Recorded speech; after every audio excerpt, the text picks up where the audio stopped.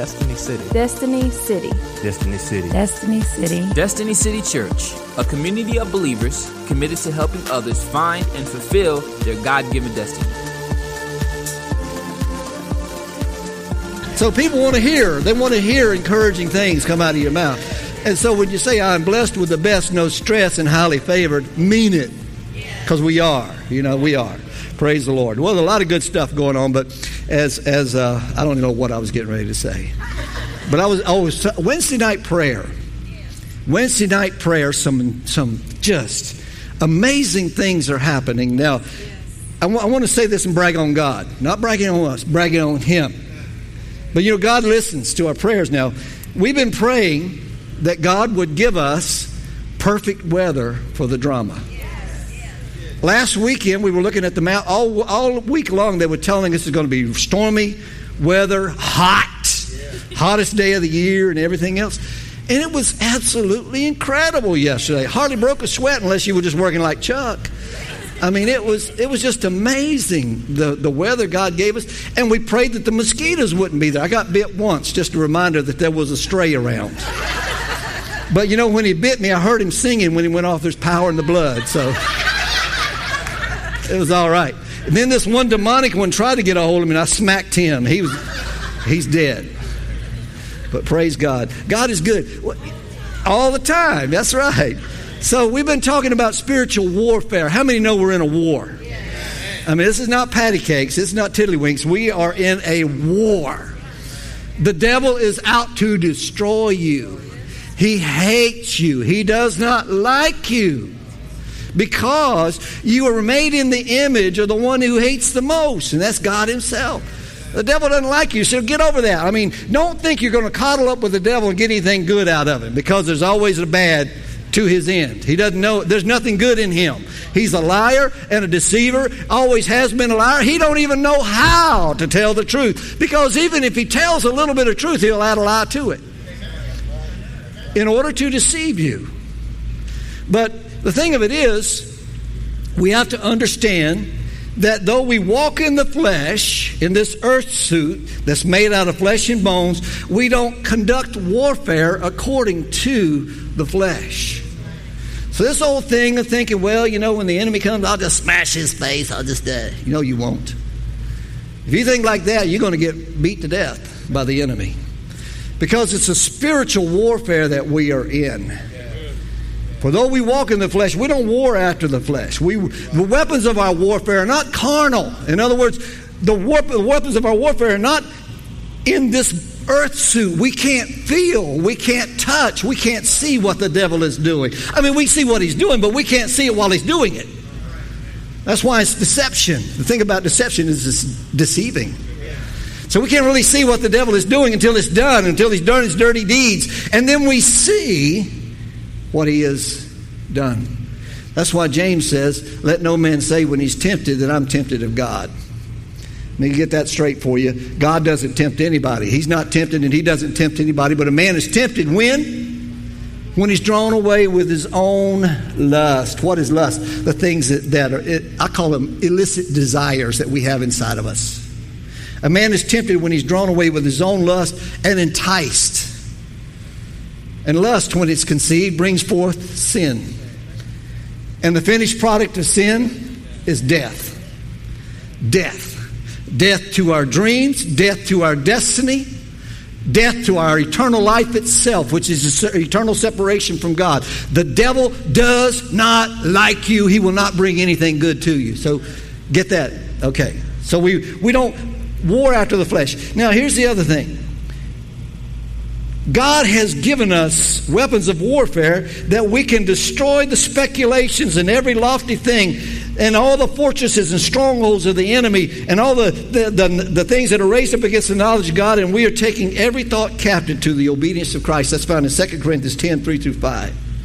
We're in a battle that's not in the realm of our senses. We are in a spiritual war. Ephesians 10-12 says, finally be strong in the Lord and in the strength of His might. Put on the full armor of God that you may be able to stand firm against the schemes of the devil. For our struggle is not against flesh and blood, but against the rulers. The rulers are those spirits who have been given evil dominion by the enemy. Now, I was reading about that this week and studying about demonic oppression. And there are those demons. And remember when Jesus met the man, the Gadarene, at the tombs, and he would come out of the tombs. He was naked, and he was so full of demons that they couldn't chain him down. They couldn't hold this man down, so they just basically put him in exile in the tombs. They figured he couldn't hurt anything there because everything was dead anyway. So he was there, and he recognized Jesus, and he runs up to Jesus. But it wasn't the man speaking, and he bows down on his knee, and he starts to worship. Every knee shall bow, and every tongue confess that Jesus Christ is Lord, to the glory of the Father.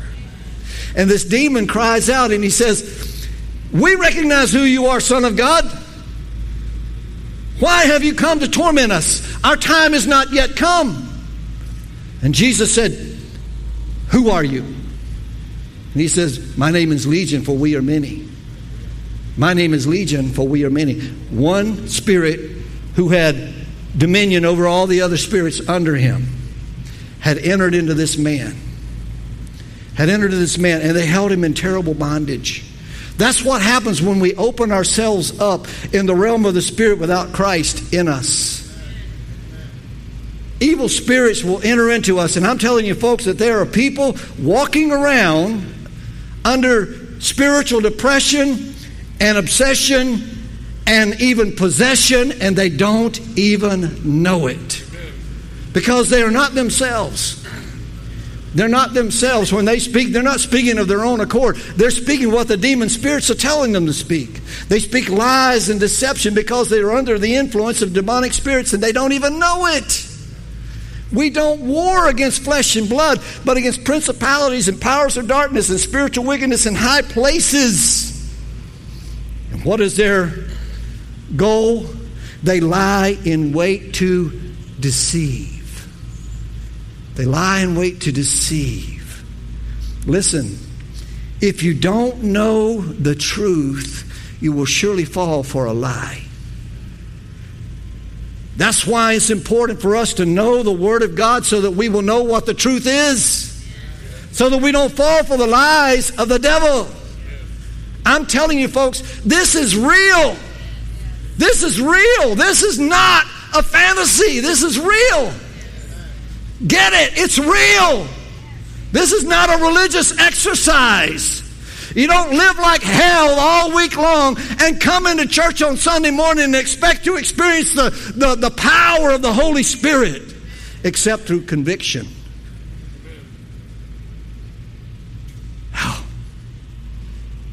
Wow. We're in a battle. We're told to take up the whole armor of God that we may be able to resist in the evil day and to be able to stand firm. But Jesus left us with something that's the most powerful weapon that we have in our spiritual arsenal. I'm going to give it to you. Ready? Jesus. Can you say that name? Jesus. It's the name of Jesus. There's power in the name of Jesus. You can mention somebody else's name and demons will laugh at you. You can say, Allah. And they go, whoa, we like that guy. We will help you promote him. You can mention any other name. Demons get all excited. But when you mention the name of Jesus, they tremble. They tremble at the name of Jesus because they know that Jesus has already sealed their fate. They know they can't stand against that power of the name of Jesus. There's power. There's power. There's dunamis in the name of Jesus. There's yoke-destroying power in the name of Jesus.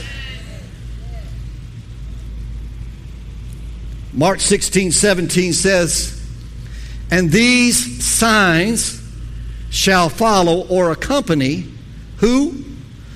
Those who believe. Now, we have a lot of pseudo-believers. What do you mean? They're not real believers. Because these signs aren't following them. They're not accompanying them. They say they believe in Jesus, but there's no power. There's no authority over the devil. Well, we're just as bound as everybody else around us. There's no difference. Until we understand the authority that we have and understand that in order to have this authority and understand that in order to have this power, we must yield to the lordship of that name. We've got to get over ourselves and understand that it's not about us. It's about the kingdom. It's about Him. It's about Him.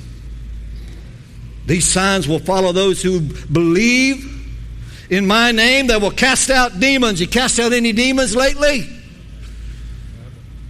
They will speak with new tongues. Do you speak with tongues? Do you? If you don't, then you're not a true believer, according to this. We finagle over that. Well, is it necessary for me to speak in tongues? Was it necessary for you to go into battle with a weapon? Yes. Because if you go into battle without a weapon, you're going to get slaughtered. You need to be filled with the Holy Spirit. There is a reason, there is a purpose for the baptism in the Holy Spirit with the evidence of speaking in tongues, along with all the other gifts and the power that God has given us through the Holy Spirit. If we try to operate without the Holy Spirit in our lives, without being baptized and filled with the Holy Spirit, we're like trying to operate with a half-empty tank. We're going to get stuck in the middle of the battle and get destroyed. We've got to understand this. God didn't put this stuff in there. This is not made up. This is God speaking. This is the Word of God. Do you believe the Word? These signs will follow them that believe. They will accompany them. They will cast out demons. They will speak with new tongues. And you know what else they'll do? They'll lay hands on the sick. And they might possibly recover if it be the will of God. Is that what it says? It says not they will. They shall recover. They shall recover. They shall recover. You got to believe it. When you lay hands on somebody to be healed, you're not just asking, Lord, will you possibly heal them? You say, be healed in the name of Jesus, and believe it, and it will happen. Oh, come on. If I act like I'm a little bit mad, I am. I'm mad at the devil. I hate what he's doing to people's lives. I hate what he's done to Christians. I hate watered down religion. I hate lukewarmness. Jesus said, everybody say Jesus said. Not Pastor Don said. Jesus said in John 14, 12 through 14, he says, truly, truly. Now what does he mean when he says truly, truly? He says, listen to me. I'm telling you the truth. Come on, listen to me. Open your ears. Get a hold of this. Truly, truly, I say to you,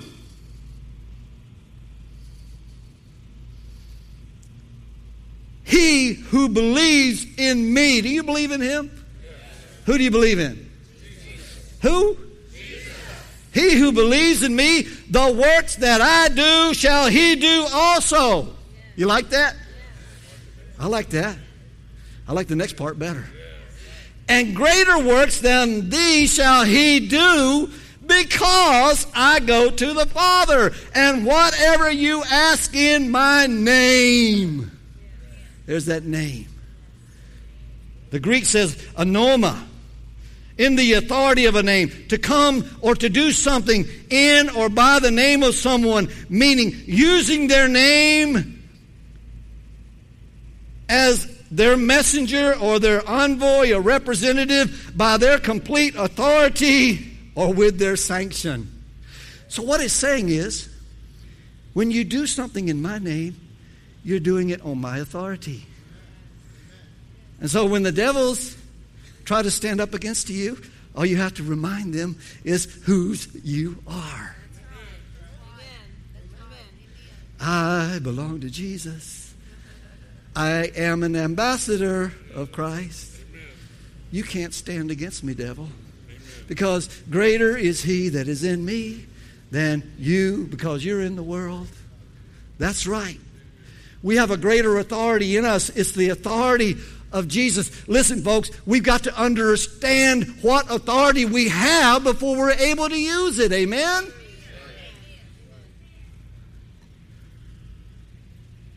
Paul said, when I was a child, I thought as a child and I spake as a child. But when I became a man, I put away childish things. Come on now. Because as a child, sometimes we think that we have authority. So we try to manipulate our way along because we think or we assume that we have authority, but we have no real authority until we grow up and assume our sonship. Till we reach that place in our lives when we are ready to take on that authority. Then that authority is released, and Dad puts his seal in our hand, and he says, son, here's my seal. You can take this seal, and you can go to the bank. Any money that I have in the bank belongs to you. All you got to do is say, I want this much, and stamp it with my seal, and it's yours. You have authority. God-given authority. Jesus said that we have this authority based upon one thing, not just based upon using the name of Jesus. There's a danger when we use the name of Jesus without the right authority to do so.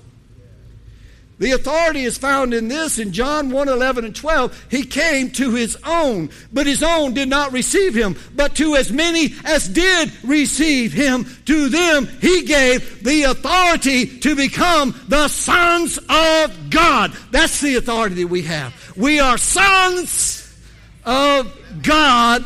We are mature sons of God, and we have authority over the devil. Woo! I thank you, Jesus. I have authority over the devil.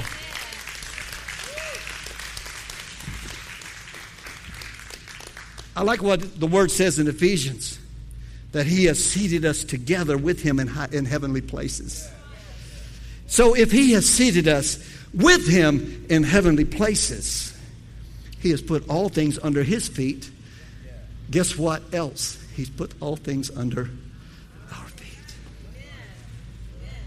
We are kingdom children. We are a royal priesthood, a holy nation, a kingdom of priests and kings. Hallelujah. We have to understand what authority we have. As a child of the King, I have his authority. I have his authority. What does that mean? That means everything. That means everything.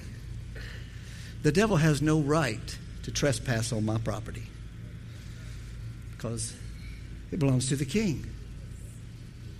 It belongs to the King. He has no right to invade my home with sickness. He's tried, but he hasn't been successful, thank God. He doesn't have the right. You have the right to tell him to take his nasty, stinking diseases and his lies and deception and go in the name of Jesus. How do you have that right? Well, not by being boastful and proud about it, but by humbling yourselves, therefore, under the mighty hand of God and resisting the devil and watching him run like a chicken. Humility in the mind of God and the heart of God is understanding that we don't have any strength of our own that we can depend on. But greater is he that is in us than he that is in the world. And I can do all things through Christ who strengthens me. I want you to think about that for a minute. When Paul said that, he wasn't saying that boastfully. You know what he was saying? He was saying in Philippians chapter 3, he was saying, I have learned something.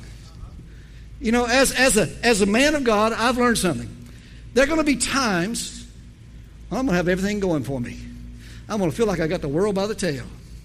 And he said, I've experienced those times. And I've experienced those times when Man, I felt like the world was just beating me to pieces. I know what it is to be afflicted. I know what it is to suffer. He did. He knew what it was like. He was beaten. He was thrown in jail. He was left for dead, stoned and left for dead. All of these things. He said, I was shipwrecked 3 times. I know what it's like. But you know what I've learned in all of this? I have learned in whatsoever state I'm in to be content. To be content. Contentment is knowing this. He reigns. He reigns. God's got it. Doesn't matter what I'm going through for the moment. These momentary afflictions that I'm going through, these temporary momentary afflictions, are nothing to be compared to the glory that shall be revealed. When I get on the other side of this, there's glory that awaits if we will just bear with Him, if we will just declare His name, if we will just keep marching on in the name of Jesus. There's power in the name of Jesus. We just keep moving forward. Understand who we are in Him. Good gracious. When we become born again, there's a supernatural transaction that takes place. You know what happens to us as Gentile believers? Most of us are. Do we have any Jewish folks in here? I mean, you were Jewish by blood, by birth. Well, I can speak. I'm speaking to a Gentile audience here. That doesn't mean that's not a bad thing. It's a good thing, actually, because it means that we are adopted in. He has sent the spirit of adoption into our hearts, whereby we cry, Abba, Father, Daddy, God. We are adopted. And you have to understand that when Paul was writing this scriptures, this letter to the Romans, he was writing according to Roman law that stated that adoption, once a person was adopted, it was irrevocable, and that they attained the same rights as natural born children in the family, only they could not be disowned because they were adopted. And He has sent this spirit of adoption into our hearts, whereby we cry, Abba, Father. And He's given us His authority. He's given us the same seal of those natural born children of His. But we're born of the Spirit. We're born and adopted into a royal family with God as our Father, and Jesus, His only begotten Son, as the forever reigning Lord of the kingdom and of the family business. And so when we use the name of Jesus, we're using the name that's associated with the family business. It's kingdom business. Everybody say kingdom. The kingdom of heaven suffers violence. The violent take it by force. We have to understand, and sometimes we have to forcefully take what belongs to us. You think the enemy's going to yield that to us? No way. No way. He don't want you to understand who you are. He don't want you to understand the authority that you have as a believer. He wants you to think that, I'm just such a little worm. I'm just a sinner. You were. All of us were. But I am not now. So the devil's just got to get over it. And we say, but I'm just unworthy. Oh, come on now. If you were unworthy, God would have never sent Jesus to die on the cross for you. Oh, you're unworthy in the fact that you're a sinner, you're a low-down scum of the earth and all that good stuff. That's what you want to believe. But when you come to Jesus, you have to realize that God saw you, and He saw you as something of great value. He saw worth in you. That's why Jesus died on the cross. That's why He welcomed you into His family through Him and what Jesus did on the cross for you. God considered you worthy enough that He gave everything that He had in order to save you, and He has bankrupted heaven in order that you might enjoy the riches of heaven. Come on now, that was a weak amen. I've heard this thing all my life, that we're just unworthy. I can't buy that. I don't see that in the gospel. I see that God considered us of immense value. Or else Jesus wouldn't have gone through everything that He went through. He would have never gone to the Garden of Gethsemane and got on His knees before the Father and said to Him, Lord, if there's any other way for this to happen, Lord, if there's any other way for You to fulfill Your plan, then Lord, let this cup pass from me. But nonetheless, If this is the only way that's going to get done, your will be done. And the Father had already predetermined this was His plan. This is the way that it's going to happen because you are of value to Him. You're adopted into His family, and when we become born again and we're brought into that family, He gives us His authority to conduct family business, the business of the kingdom. And Paul gives us light on this in Colossians chapter 1, verses 9 through 14. If you want to turn there with me, if you can just look up here. It's for this reason also, since the day we have heard of it, we have not ceased to pray for you and to ask that you be filled with the knowledge of His will. I've been praying that all week. God, just fill your people with the knowledge of your will. What is it that you want them to know? His will is the thelema, the desire, the determination, what He desires to happen, His purpose, His decrees, His pleasure, that we understand this in all spiritual wisdom and understanding so that you may be able to walk in a worthy manner of the Lord and to please Him in all respects, bearing fruit in every good work and increasing in the knowledge of God. Strengthened with all power. That word there is the word that is found in Acts chapter 1, verse 8. And ye shall receive power. Power. Dunamis. When? After that the Holy Ghost has come upon you. After you've been baptized in the Holy Spirit. You have this power to be witnesses unto me. And I want to tell you the context of that. The word witness is the word martis. And it means martyr. To be willing to lay down your life for Him and to have the ability to do it. You can't do that without the power of the Holy Spirit. Some people think that they can, but when the pressure is on without the power of the Holy Spirit, they'll cave in. We can't do it in ourselves. We need the power and the anointing of the Holy Spirit so that you may walk in a manner worthy of the Lord and please Him with all respects, bearing fruit in every good work and increasing in the knowledge of God, strengthened with all power according to His glorious might, for the attaining of all steadfastness and patience, joyously giving thanks to the Father. And here it is, who has qualified us to share in the inheritance of the saints in light. For He has delivered us from the domain of darkness. Come on now. He has delivered us from the domain of darkness. Where are you living? Where are you living? And transferred us into the kingdom of His beloved Son. Now, some folks are still living in the dominion of darkness in this, that their minds are darkened to the fact that they are children of God, that they are true sons of God. And when I say sons, I'm not speaking of, how should I put it? It has nothing to do with our gender. It's a gender-neutral statement. As a woman, you're every bit as a son of God as I am. You have every bit as shared in the inheritance of God as I do.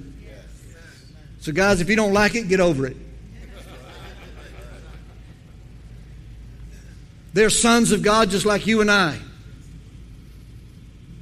They have every opportunity to share into the kingdom, to be anointed as apostles and prophets and pastors and evangelists and teachers, just like you and I do. To teach the Word of God, to preach the Word of God, to flow in the anointing. And if you don't like it, take it up with God, because He's the one that instituted this, not us.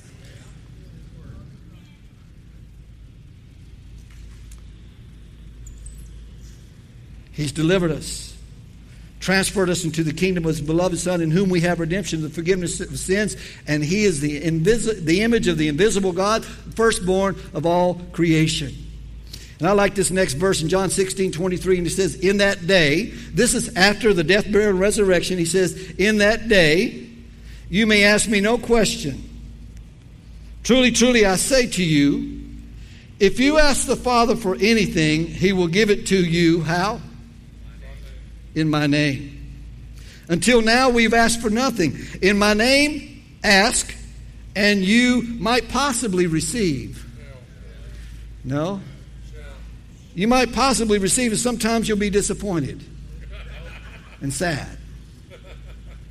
You know, He says you will receive, you shall receive, that your joy may be made full. How many like to receive what you ask for? It's always disappointing when you don't get it. But the Bible says in 1 John chapter 5, verse 14 and 15, he says, this is the confidence that we have in him, that if you ask anything, everybody say anything, according to the will of the Father, we know that he hears us. And because we know that he hears us, then we know that we have the petition we desire of him. It's just that simple. If you pray according to the Word, if you pray the Word of God, you know that God will answer. Because it's his Word. And he honors his Word. Sometimes the problem is we pray outside the Word and we ask for things presumptively or foolishly. Asking for something we think we need when we really don't need it, and God knows that you don't need it, so don't give it to you, so we get disappointed and we get sad and upset at God. That's not God's fault. That's yours. Because you don't know the Word. But if you know the Word, you wouldn't pray so foolishly. You can say amen or ouch. I'm almost done now. Just hang with me for just a few more moments. Simon Peter, John the Beloved. They were feeling their spiritual oats as they were walking up to the temple to pray. I mean, things have been going really good for John and Peter since the baptism of the Holy Spirit there in Jerusalem, on the day of Pentecost. I mean, they were feeling it, man. Peter had preached that awesome message on the day of Pentecost, and all these people got saved and everything. And now you fast forward, and the disciples, they're just, oh man, things are busting loose in the church in Jerusalem. They're growing leaps and bounds every day. There's unity in the church. People are having communion together. They're listening to the apostles and heeding their word. They're going house to house and breaking bread together. They're giving stuff away. They're loving one another, and everything's just cool. And they're actually having prayer meetings in the middle of the day. Can you imagine that? And they had built this custom so that at the 3 o'clock every day they had a prayer meeting at the temple. So Peter and John are going up to the temple to pray.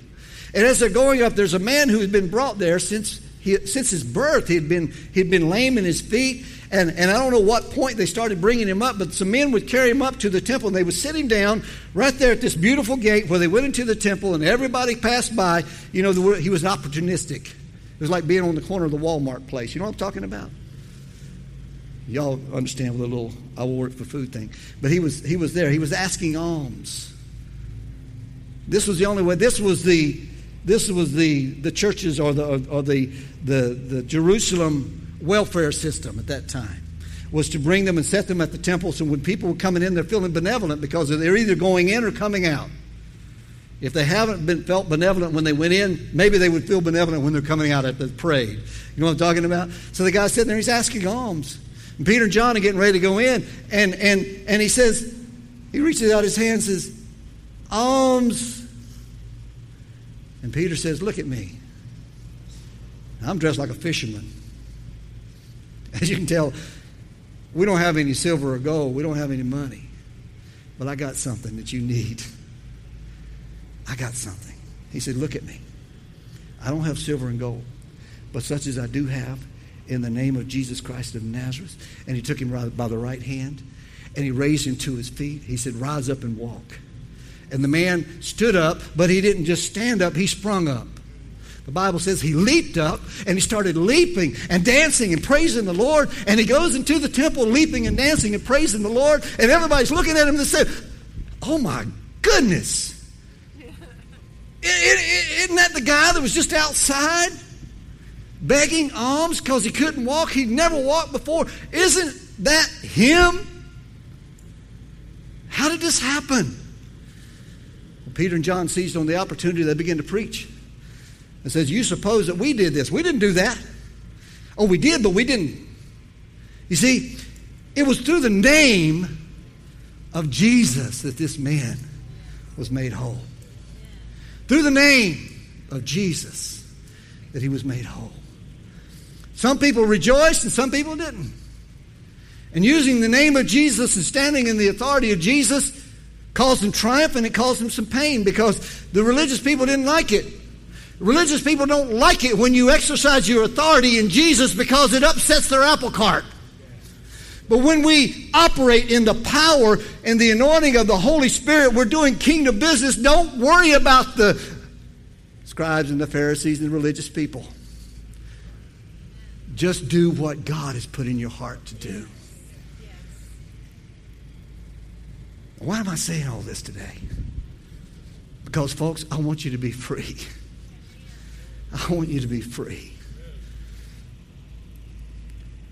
Peter and John understood the power that they possessed. It wasn't their silver and the gold. It was what they had inside of them. What I want you to get a hold of today is this, that you are a child of God. First, John 1:11 and 12. God gave you that authority. And I want you to understand that the power of the name and the authority that's given to you is greater than any other power on earth. It's the most powerful weapon in your spiritual arsenal, but it's only available to those who have a covenant relationship with the King of Kings and the Lord of Lords. We see one example where some people tried to use the name of Jesus outside of covenant in Acts chapter 19 at the church at Ephesus. We see when Paul and Silas are going up to Ephesus to preach to them, and they went, and they were going around and casting out demons in the name of Jesus, and some of the local exorcists started using the name illegally, without authority, to try to cast out demons. And they were going around using the name of Jesus. And there was these 7 sons of a priest by the name of Sceva. And they were trying to cast a demon out of this man. And they said, in the name of Jesus Christ, whom Paul preaches, we command you to come out. And the demon says, Jesus we know. And Paul we know, but who are you? And they jumped on all, and this one man jumped on all 7 of them. Beat them to a pulp, and they run out of the house naked. Because they tried to use the name of Jesus without proper authority. The name of Jesus belongs to kingdom people. It belongs to the sons and daughters. It would be like me trying to go in and write a check in Chuck's name and cash it without his authorization.